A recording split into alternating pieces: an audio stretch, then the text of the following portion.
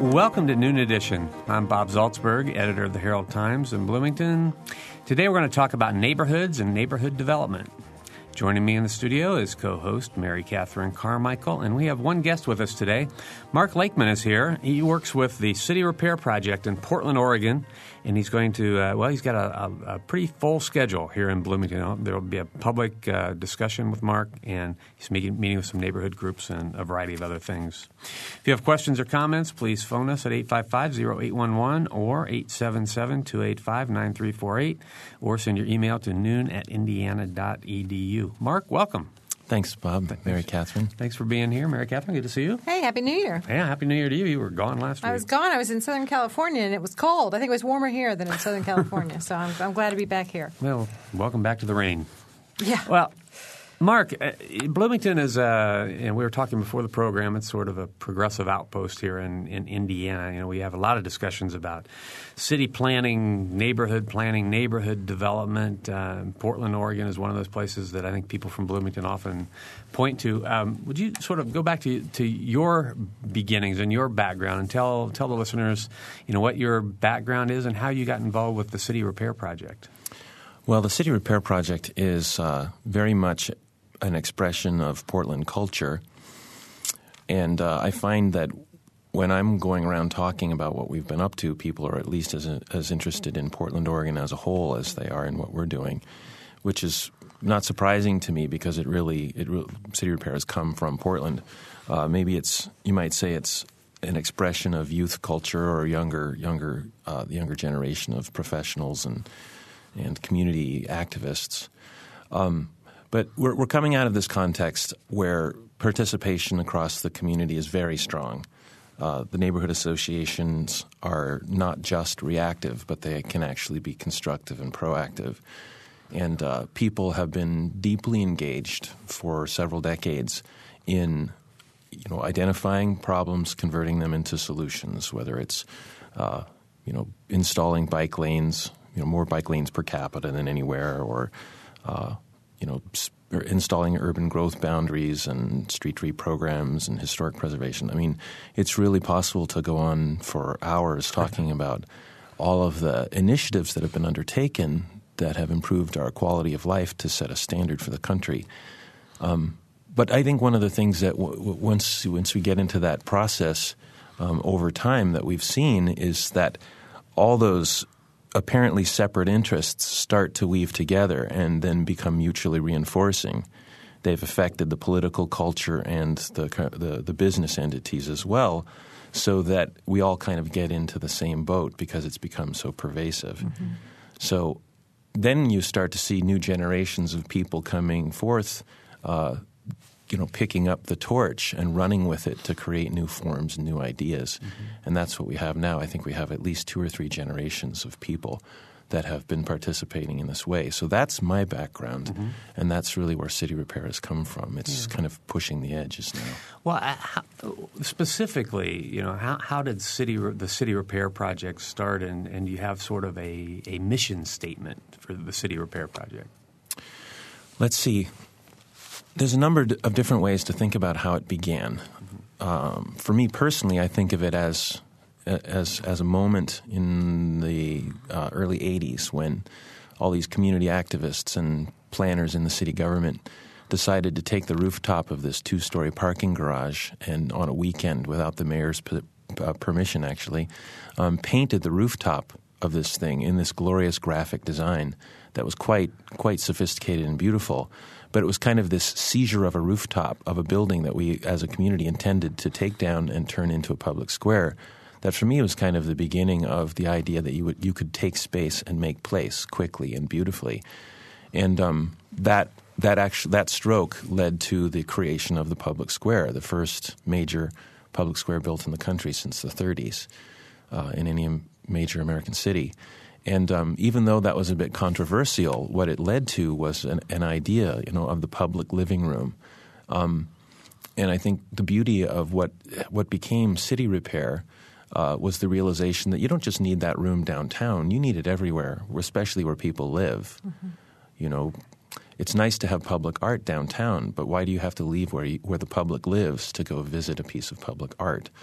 So what we've been doing is really re-examining the whole fabric of the city and thinking of it as a fabric of community.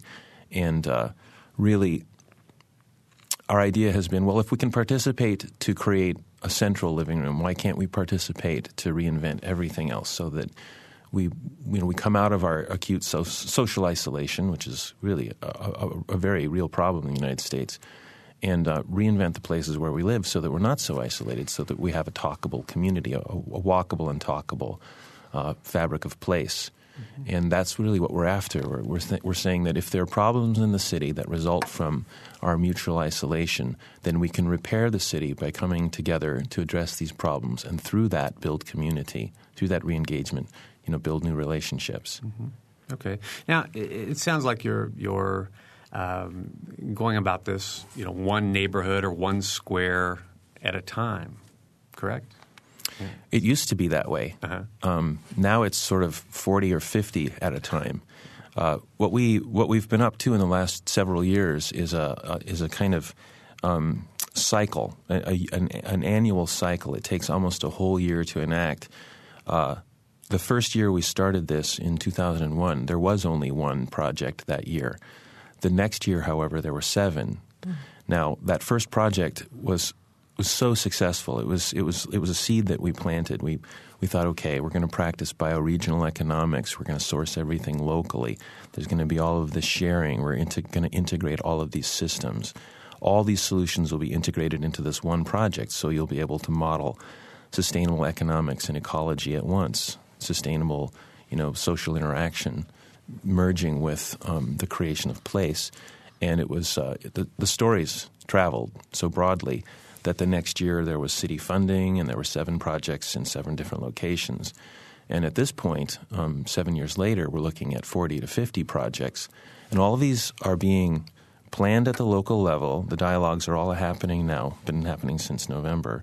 And come May, all these neighbors will come out from wherever they are in the fabric of the city, and they will be building these projects together simultaneously at the end of May. Well, can you break down that first project for me? I need that too. Yeah, what exactly was it? Okay. Yeah. It was a little community meeting house in a neighborhood in far southeast Portland, Selwood, and that was kind of the first place where we had gotten some activity going to begin with back in 96. So there was already some work underway, and there was some willingness to undertake a really substantial, permanent, kind of cutting-edge project. And that was what some people refer to as a natural building. It was built out of earthen masonry, but designed to be resilient and to last, as long as maybe 1,000 years if it's maintained properly. So it was a high-performance, utterly natural building, which meant that the embodied energy in the building was quite low. Ecologically, that's such a good thing because you're not requiring a lot of energy to create a place that then saves you energy. So the clay that we used to combine with sand and straw as fiber, was sourced locally, so it didn't have to travel far and pollute by transportation. And then didn't have to be industrially processed to create. It was literally something that people, even children, could help to create. So these monolithic masonry walls were built that have outstanding thermal mass and insulation capability as a demonstration for the rest of the city. The 2 really important things that I think came out of it were that people realized that they could create place or build together while having fun. And then secondly, they could be building solutions that they felt good about. Mm-hmm. And so that first project, it was a little solar building, so it just heats itself and cools itself through passive means, and then integrates some new, some ancient technology in order to work. But we were doing it in such a way that it was accessible to the community that was coming forth to participate. And what's the facility being used for? Well, it's a multi-use space. It's kind of like, some people think of it as a kid's clubhouse. Mm-hmm. When school kids from Selwood Middle School come to visit, their jaws always drop. They come around the corner into the backyard area where it was installed between houses on one of the blocks there in Selwood. The kids come around the corner and their jaws just drop, especially after Lord of the Rings first came out, because it's somewhat reminiscent of that. it's very sensuous in a way, very emotional looking, because people were designing it and creating it together locally. So you didn't have an architect saying, well, it has to look all plainer and sort of stoic and colorless, perhaps. I don't mean to be too critical of architects. That is my background, however, so I can do that if I want. No, it was very colorful and emotional from the very beginning. So people could feel a broader range of emotions when they were in it. So kids will come around the corner and see that thing and just go inside and have all kinds of ideas. And sometimes they just sit there quietly because they're really being fed by it. Mm-hmm. So it's a clubhouse, but it's also a meeting space. It's a teaching space, and it's an overnight sort of guest house. It's anything that we really want to use it for. Mm-hmm. I like to go there and read. Yeah. Well, here's sort of one of those mundane, questions that I have to ask. But were there issues with zoning or with government when you decided to put this thing up? Let's see. Well, we're permitted to, in the city of Portland, like most cities, I think, that there's a certain scale up to which you can build without a permit. And so because this is a technology that is approved in the code in only some parts of the country, we wanted to undertake this experiment, but we didn't want to have to negotiate through those rules yet. First, we wanted people to kind of be able to experience the spatial effect of it and the beauty and quality of it first before we entered the conversation. So because we're able to build things up to 200 square feet without a permit, that enabled us to build this small building. But the city actually was giving us funding to build it, and that's because of the previous work that we were doing that was very successful in building partnerships. So they said, well, we're going to give you this funding because we want to see this experiment that is outside of the rules. And that's kind of that culture that we're living in Portland, where you actually you don't really have a gap between the political entities and the community. The leaders are coming out of the community, so the loop is kind of closed there. Mm-hmm. Okay. We have a phone call, so let's go to the phones. And Stan. Stan? Hi, actually, Bob Salzberg touched on the very issue I was interested in. We have a community organization called BRI, and I wondered whether we have more restrictive zoning and whether we need a social education program here to get more people on board. BRI is Bloomington Restorations Incorporated. So, well, zoning laws are certainly an issue to contend with. The way that these tracts, these zones are laid out, have historically been laid out, has been identified as a problem, as a challenge for the development of social culture. Just to begin with, people making decisions about how we should live and work, usually separating living from working, are not necessarily people who are having a community sort of oriented priority. They're thinking in terms of efficiency of the industrial city. And isolating people from where they live and work, living from working, disintegrates the great value of living and working among the people among the same people, because then through work together you really build trust. So if you come home at the end of the day after working and you live among people you haven't worked with, there's a lot of human relation that you don't otherwise get to experience or you don't get to have. The value of working side by side with someone makes it much easier to live with someone, and that's kind of how we built culture for thousands of years. But more lately, those kinds of laws really disintegrate those functions of living. And I think that's something we've identified in Portland and made great strides to unmake. But the rest of the country still is contending with those things too. And I'm not saying we aren't. We definitely are. Mm-hmm. But, the value of, say, a mixed-use development, people are saying, wow, what a great idea to integrate living and working. That'll make the streets safer where workplaces are because people will be present, eyes on the street, all of that logic. So it's an ancient idea, and it's not as if we have to turn the clock back. It's just what makes sense for people, I think. All right, Stan? Thank you. All right. Thanks a lot for the call. 855-0811, 877-285-9348, and noon@indiana.edu. Are you talking about any kind of cooperative aspect of your plan, for example, within neighborhoods that are participating in this? Do you have cooperative gardens, or how else does this express itself? Well, really, everything about it has to be cooperative. Not that, everyone must cooperate here. I think... Would you will like it? That's kind of how it begins. I mean, that's the model that everyone kind of aspires to, but how it actually shakes out and manifests is a little different every time. Sometimes it's a broad group of people that start off with an initiative. They're pretty sure that they know what they want to do because they've maybe been having potlucks and doing other projects for a while. Sometimes it's just an individual who starts off saying, darn it, something's got to start happening around here. Things are out of control. Nobody's talking. And then they call a meeting or a potluck. Usually we encourage people to meet around food first, not to say, hey, everyone who doesn't know each other, let's get together and work together suddenly. They haven't even really gotten to know each other. So we encourage people to do a little just social networking first and find out who's out there, and then do some listening and hear what people are already thinking. Chances are they're kind of on the same page. So once people actually get together and start to become intentional about something, usually they're identifying issues and problems, and at the same time we're encouraging them because people are asking us to advise. We're sometimes we come in and help, but sometimes we're kind of external and they just call us as a resource.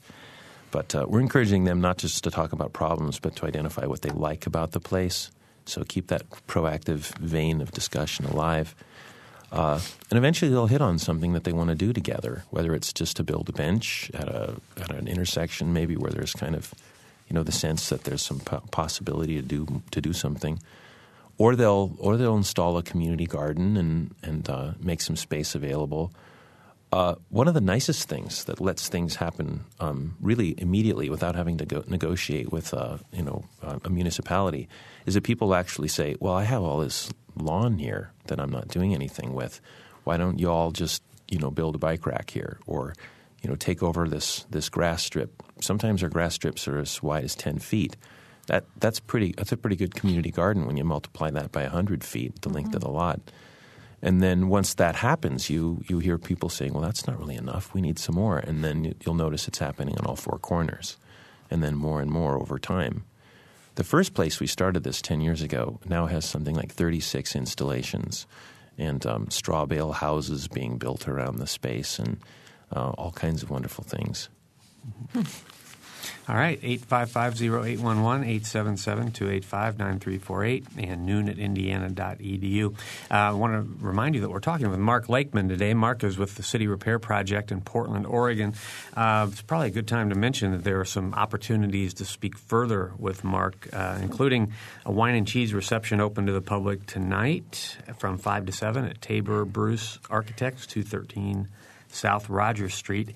And tomorrow morning there's a session at City Hall from 10 until noon, if I'm not mistaken, where Mark's going to make a presentation, and I'm sure there'll be a lot of discussion about what they're up to in Portland and how Bloomington might learn and borrow from some of the great things going on in Portland. Council chambers tomorrow? Council chambers tomorrow. Okay. Right. There are a lot of things. I looked at your website, and there are a lot of things that were in the website that sort of piqued my interest.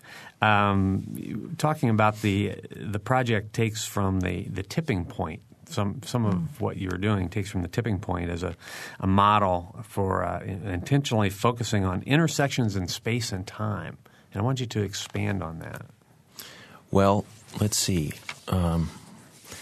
The intersection has always been a place where let's see. In the places that I like to visit the most in the world, you can go there, and it almost doesn't matter what culture you're visiting. I mean, you could be looking at Tibetan villages or go into the deep Amazon. And the places where people are coming together, their pathways are all traveling to come there, and it's really it's an intersection. They're intersecting. I think it's just really fabulous. Then maybe you go back to your hometown and you go visit your planning department, or go to a university and visit the urban design section of the library. Open a good book on theory, and it'll say, in the broadest sense, the goal of urban planning is to facilitate communication. And go a little farther, and they're talking about ways to intersect.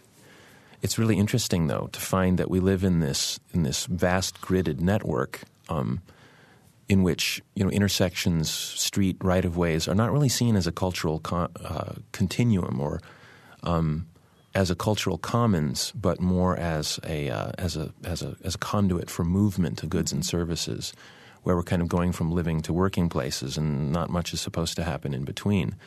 And an intersection is maybe a place where you collide, but it's not a destination. It's not a place of convergence where your lives come together and you meet people. And, to get into why that is true historically, you could go back 5,000 years and visit the Babylonians or the Assyrians, more lately the Egyptians, Greeks, and Romans. And those very aggressive cultures, they liked the grid. They would impose it over the villages. They would erase villages, lay down grids, and grids were a way to organize people and just keep them working because they wouldn't be intersecting. Now, if we are aspiring to build community, on the other hand, we're going to want to be talking to each other and we're going to want to be intersecting, not just at potlucks and wine and cheese, gatherings, but all the time, incidentally, unplanned incidental meetings. So the beauty of the villages that we all like to go visit in other countries, we'll save our money and go spend some time over there on vacation. The beauty of them is that there's all this culture being built, and not in a scheduled kind of building process. They get to intersect every day in those ancient villages of our own ancestors, so that they get to say hello and they get to interact. They get to just see each other as they're traveling through the fabric of the town or the village. And community can build itself. Like in an Italian village, they don't really talk about building community because it builds itself by the way that the village is laid out like an organ of community, like a reflection of the priority to build culture. So to look at the way an intersection functions can actually tell you about your own community. How does my community work? You can go look at your intersection. Are people's lives converging, or are they merely traveling through it? So I don't know if I've directly answered your question there. Well, you've answered it somewhat, but you've sort of prompted other questions, of course. I'm trying to wrap my arms around this. So if we were to – Mary Catherine and I were to take a little trip to Portland, would we see things at the intersections in Portland that would sort of help us understand it? Yeah. Okay. The first installation in Southeast Portland led to about 70 other projects, 10 major intersection installations, but then a scattering across the city in all of the quadrants of different things. Some of them, you might just be driving through or walking around, say in the Sunnyside neighborhood, and you'll just keep coming across wonderful things. Sometimes it'll be an entire intersection like this. The most fabulous installation in Portland is probably the Sunnyside Piazza, where they took the Fibonacci geometry of the sunflower and they laid it down graphically on the intersection surface. And then they built these wonderful dome trellises that span from private over public space on all the corners. So each corner is kind of its own intersection, almost like a temple in a way. But then there are bioswales and solar-powered kiosks and benches, trellises. Other houses are the Department of Transportation is permitting all of this and having a ball, actually. And they're helping other transportation bureaus figure out how to make this happen. Like St. Paul recently passed an ordinance to let citizens do this to the streets as well, and Portland's helping with that.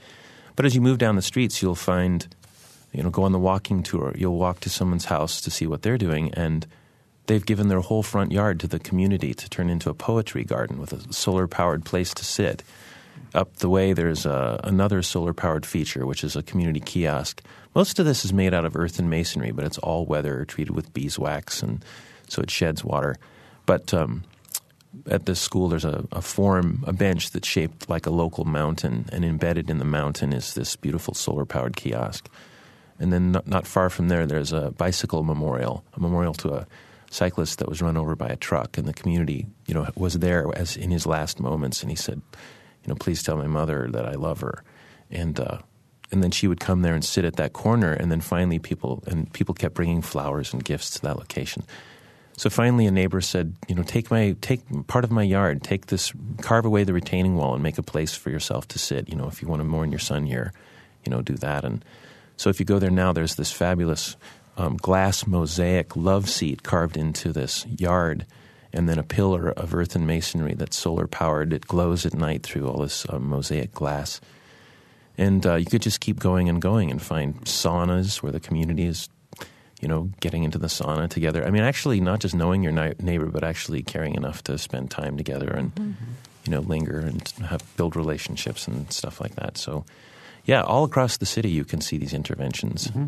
Okay. Well, we've hit halftime of our program. We're in Indiana, it's kind of a basketball reference. Our guest today is Mark Lakeman, who works with the City Repair Project in Portland, Oregon. We're talking about neighborhoods and neighborhood development and actually community development. Phone numbers again, if you want to join the conversation, 855-0811 or 877-285-9348.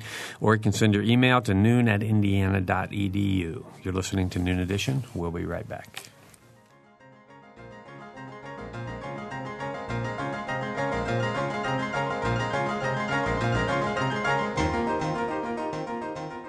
You're listening to Noon Edition on member-supported WFIU. Production support comes from Closets 2, providing organized and expanded closet and storage space for home office and garage, using a variety of systems with no major renovations.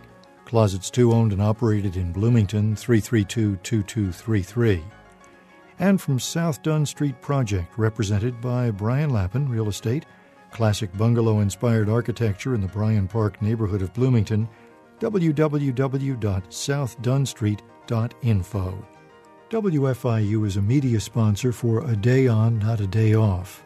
The City of Bloomington is honoring volunteers and organizations who take part in the Martin Luther King Day, A Day On, Not a Day Off initiative. And there'll be a reception on Monday, January 15th at 6 p.m. at First United Methodist Church, followed by a ceremony at the Buskirk-Chumley Theater at 7:30 p.m. More information at wfiu.indiana.edu.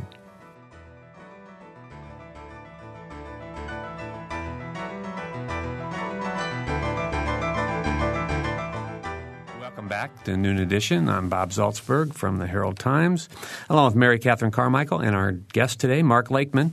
Mark is with the City Repair Project in Portland, Oregon. If you have questions or comments, please phone us at 855-0811 or 877-285-9348, or you can send your email to noon@indiana.edu. We always seem to get in good conversations during our little tiny breaks, and so we'll go ahead and we started in on this. I was talking about we'll share. I was talking about my neighborhood, my block especially, that we are very social with each other, and we have very predictable events throughout the year that the adults and children alike, look forward to, and we plan them as part of our lives. But I was thinking of climate, because in the wintertime, we all tend to kind of just hide out in our homes and not be out interacting with each other as much. And so I was wondering if that, if your kind of project that you're working on is a little bit more feasible in Portland's climate, then it might be applicable to ours. Go ahead. All right. Well, we do get a lot of rain, and it gets quite cold there. So our strategy has been to incubate like everybody else does in the winter, kind of get in there and sort of snuggle with our families. But after the holidays, well, let's see. Just before the holidays, the kind of call goes out. We put out an RFP, request for proposals. And so everyone knows the process has begun. And if they're not already talking with their communities, then they've got this RFP, which is really just a way – it's a helper for them to organize their ideas.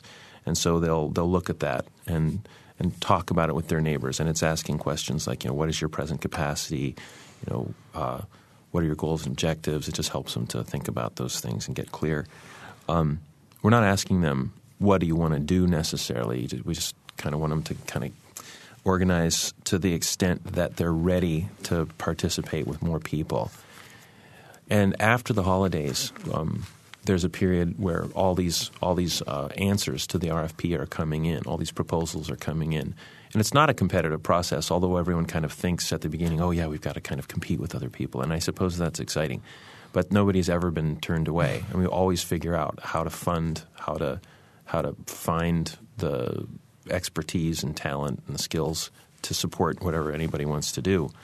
And it can be anything. I mean, any way that people think that there's a problem that they want to turn into a solution can be met and overcome or transcended or whatever. So that's our attitude about it, and it's proven correct. But after January, as people are heading towards spring, they're also meeting and talking and having food together and building their relationships as they're getting ready come May to actually build something together. So they're designing it, but then they're also trying to figure out, how are we going to do this? And, they'll need a designer, or they'll need a builder, or they'll need somebody who can provide childcare during the meetings. And really what's going on is it's a way for them to organize their own communities. If they're a low-income community with a very small professional sort of population there, then we'll find other people who are standing by ready to jump in and help. But usually a neighborhood will have an artist or will have a builder, and they'll fan out and they'll find those people. And it's a way to reconnect the community. It might look like you're only building a community bench, but actually you're reweaving the fabric of the American community in this way. So, they'll come together, and once they have a sense of what they want to do and some sense of who's going to help them within their own community, then they'll try to figure out how to build it. And some people will say, well, we need a budget. And someone will say, I know how to do that. And someone will say, well, shucks, why do we need money? I've got all this material in my backyard. And so we're starting to see this sharing of the natural capital that's already accumulated.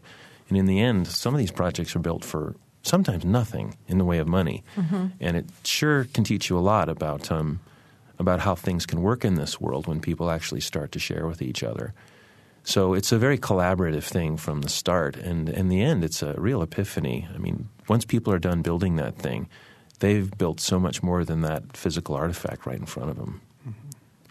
We have a couple phone calls, so let's go to the phones. Jared is first. Jared? Hi. Yes, thanks for taking my call. Sure. I just tuned in about 10 minutes ago, and I was enjoying some of your discussion. It was making me think. It was really making me think a lot about what you're saying in the sense of not only reclamation of public space for communal use and enjoyment and interaction, but also it was interesting how you were giving examples of, in some sense, donation of private space to collective use. My question is, a lot of those notions, I think, have been ingrained to run counter to what to the capitalist, market economy upbringing that a lot of us in America have come up with. And I'm wondering what cultural and what cultural changes and what changes in attitudes occurred in Portland and in the communities where these projects have been successful to enable this kind of change in attitude towards property and property use to be successful. Wow, that's such an excellent question. There's a million ways we could go with that. Well, first of all, the public square in Portland is really an expression of the revolutionary moment of the 60s and 70s, I would say. I think across the country and the world, people were, focused on, say, the Vietnam War and resisting the war, or they were marching in the streets saying, we want to be equal or unequal people. We want to, we want to live in dignity, or whatever their cause might have been. And I think everyone made headway in the things that they were fighting for, free speech or trying to really understand what democracy would mean. In Portland, this took the form, though. This took a permanent form in the guise of the public square there, where there had been enough community convergence at all levels, from the local community to the civic entities and advocacy organizations, professional business entities. We wanted to see some permanent change. It wasn't enough to live in a city where the downtown was deteriorating. I mean, there were all of these things that were converging. The downtown was deteriorating. We were looking for a magnet. We wanted to reinvent its identity. At the same time, people wanted a place for democracy. So what we arrived at was a win-win for everyone. Even though there were people that were saying, no, this is the 100% block. We have to have some sort of taxable square footage here. What ended up happening by building this open space was that all of the present square footage, the existing square footage around the space, suddenly became more valuable because everyone wanted to see this new place. They were attracted to this new sense of a village center. So I think the momentum of the time, which was really very much a democratic impulse, in my opinion, led to the creation of a facility. And I think we were really conscious. People were saying, what good is freedom of assembly without a place to assemble, for God's sakes? So where do you see that emerging in our, in the 2000s in our future? In this city? Yeah, there was, like you said, there was this, there were a number of social movements that got people out into the street that people cared about, and it provided opportunity for these intersections which you discussed. Where do you see a role for that today to bring this back? Well, I think that this is a timeless concern, and our community. I don't know. There are a lot of different ways that you can look at history, kind of like between the tide will wash one direction or another between the impulses of empire and the impulse of the village to reassert itself, everywhere. And so I think it's a set of dynamics and a set of concerns that will always be with us and will always come out of us, sometimes really strongly in reaction to the sort of overall state of the times on a political scale, such as now, where people are kind of reacting, like we saw with the recent election. That also happens at the local scale. So I think that its applicability is really timeless. And until we really turn the tide and establish a new balance, we're going to continue to be in this sort of historical tension through time. That's my kind of macro scale view of it. Jared, I appreciate your call. We're going to move on, but if you didn't hear, you can talk with Mark Lakeman Moore tomorrow morning at City Hall from 10 to 12. He'll be there. So if you want to continue the discussion, you can go there. All right. We have another phone call, so we need to move on. James is next. James? Yes. Hello. Thank you for taking my call. My question is somewhat along the lines of the previous caller. However, a little bit more, want to get more nitty-gritty and not quite so philosophical in your reply. I've been in urban planning for 30 years. I did all the Chicago suburbs a long time ago and everything.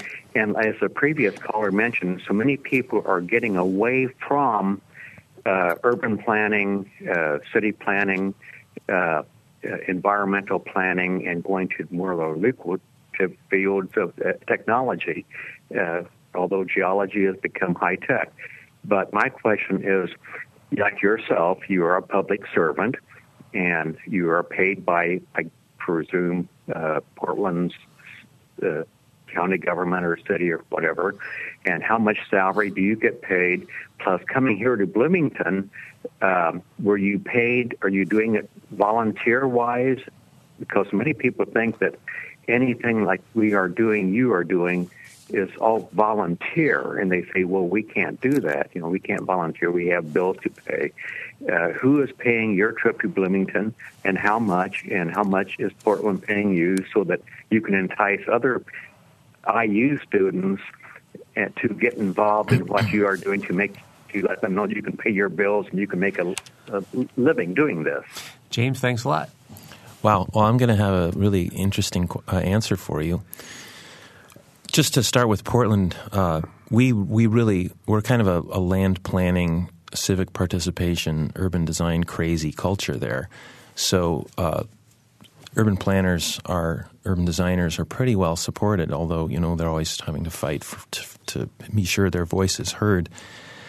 But at the same time, and I definitely come out of that tradition, I am personally funded by my own private concern, which is a design firm where we do architecture and planning, and sustainably oriented, culturally focused kinds of projects. Some of it is as small as a deck addition on a friend's house. I'll never turn a friend away. Mm-hmm. And recently we've been helping with this Olympic skating facility.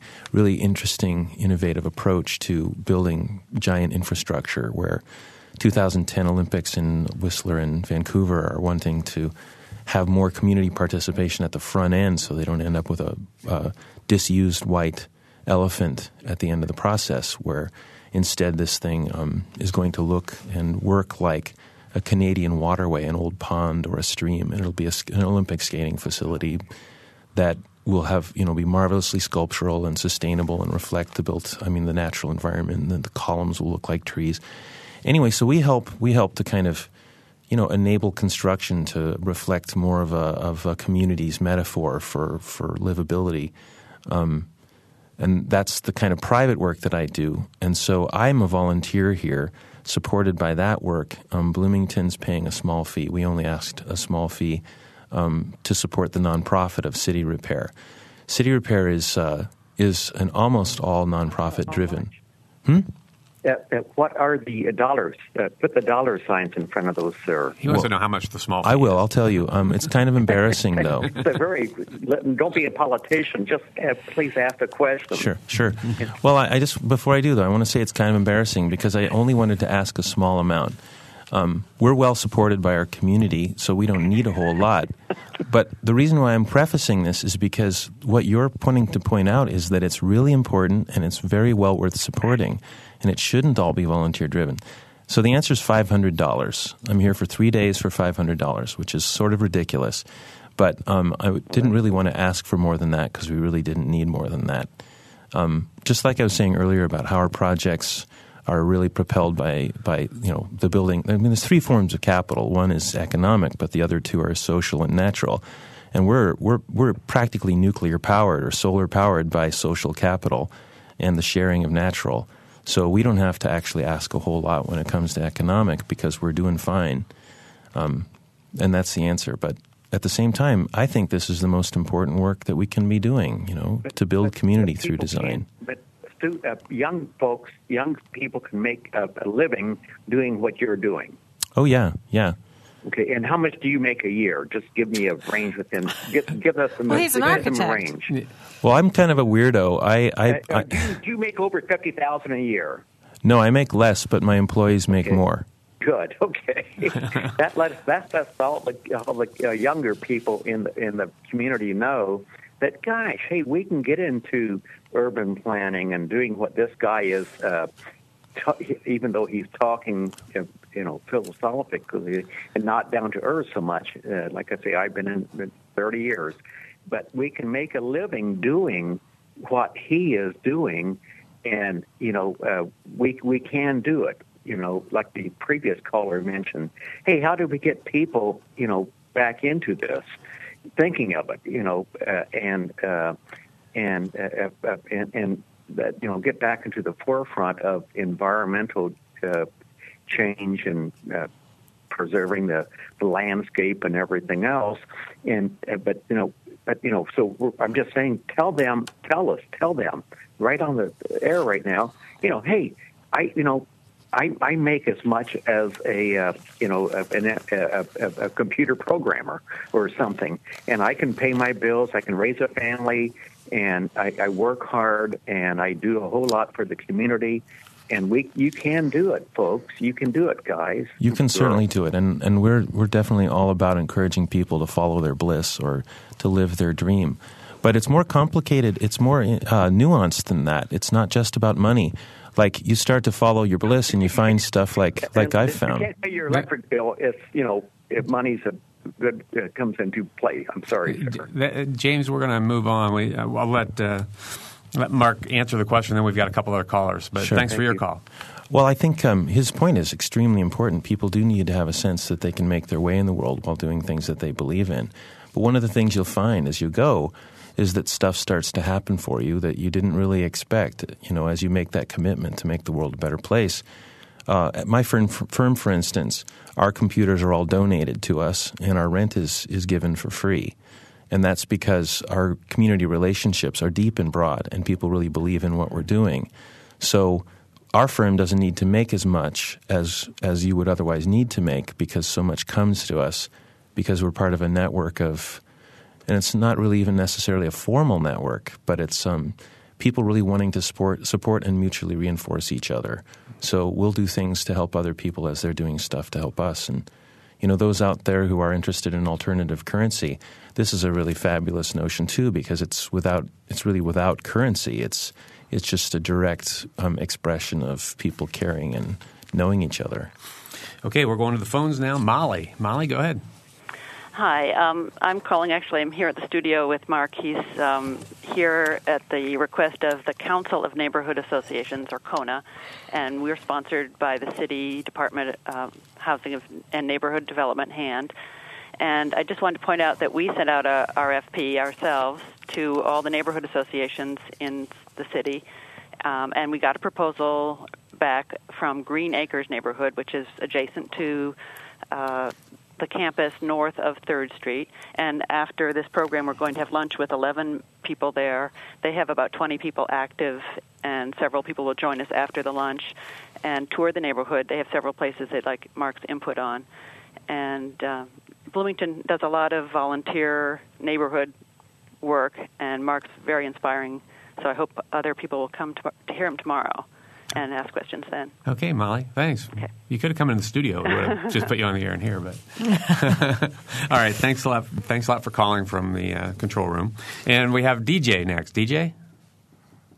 Yes, hi. We certainly appreciate Mark coming here, but before Bloomington gets an inferiority complex, I wonder if he'd like to investigate how many great community groups we have here. We have the BRI, we have Films in the Park, we have professors living near campus so they can walk to work. We kind of have a lot of really the social, I think, interaction things he's trying to talk about. So I'm wondering how well he knows the city of Bloomington in terms of all the things, social services we have, and community kitchens. And I'll let him go on and on. I'll let Mark answer that. But okay. before the program, he said he'd been here one time and he didn't get to spend enough time here because he really liked it. So, yeah, I was here on a speaking tour 2 or 3 years ago, and just didn't have a whole lot of time in each town that I was in. But when I arrived in Bloomington, it was very clear that I would enjoy myself by spending more time here. I mean, everyone that I met was very wonderful and interesting, and I was taken around to places the kinds of places that were, very much an expression of local community, whether we're talking about shops or homes or food that people are offering from their ethnic traditions. It was clear that this is a more tolerant, open, and creative place. And I heard lots of stories, but then I had to leave so soon that I just had to look forward to coming back. So you definitely have a rep. I mean, people think of you as a place to go, which is not like a lot of the rest of the towns. It's kind of a very progressive place with a strong identity. Yeah, I wondered also if you had tried to apply some of these principles to inner city areas where there's a lot of blighted buildings and poverty and stuff like that. Would these principles work there? Oh, yes. Well, we talk a lot about gentrification. I mean, it's kind of an automatic expression of the way that capital flows in our country and the way that investment happens in relation to community, and the way that community doesn't really have the power or the authority to drive its own processes of change internally. So this is really, what we're working on has really been configured as, you might call it, an anti-gentrification sort of project. It's designed to plant powerful seeds that can expand to really any scale of engagement, so that ultimately people realize that on a local level they can be the engine of change. They can make the world reflect their own priorities and their own values on a local level. For instance, these intersection projects. I mean, in Portland, very quickly after the first installation, this thing was legalized for every neighborhood in the city to be able to do for free on as short a timeline as 2 weeks if necessary. I mean, we understood that without a sense of place at the crossroads, so to speak, well, like I was saying before, it's kind of like an indicator. You can see how the community's doing by seeing whether they're actually engaged or not out in the public commons, especially in an intersection. So people will maybe start with an intersection and do projects, and it sort of expands from there. But in these projects, it's given to the community to have their own intersection, to design and program and to develop over time. And so they've gotten the most crucial node in the fabric of community, that point of convergence in the commons, where once the change begins, from there it can expand out to the rest of the fabric.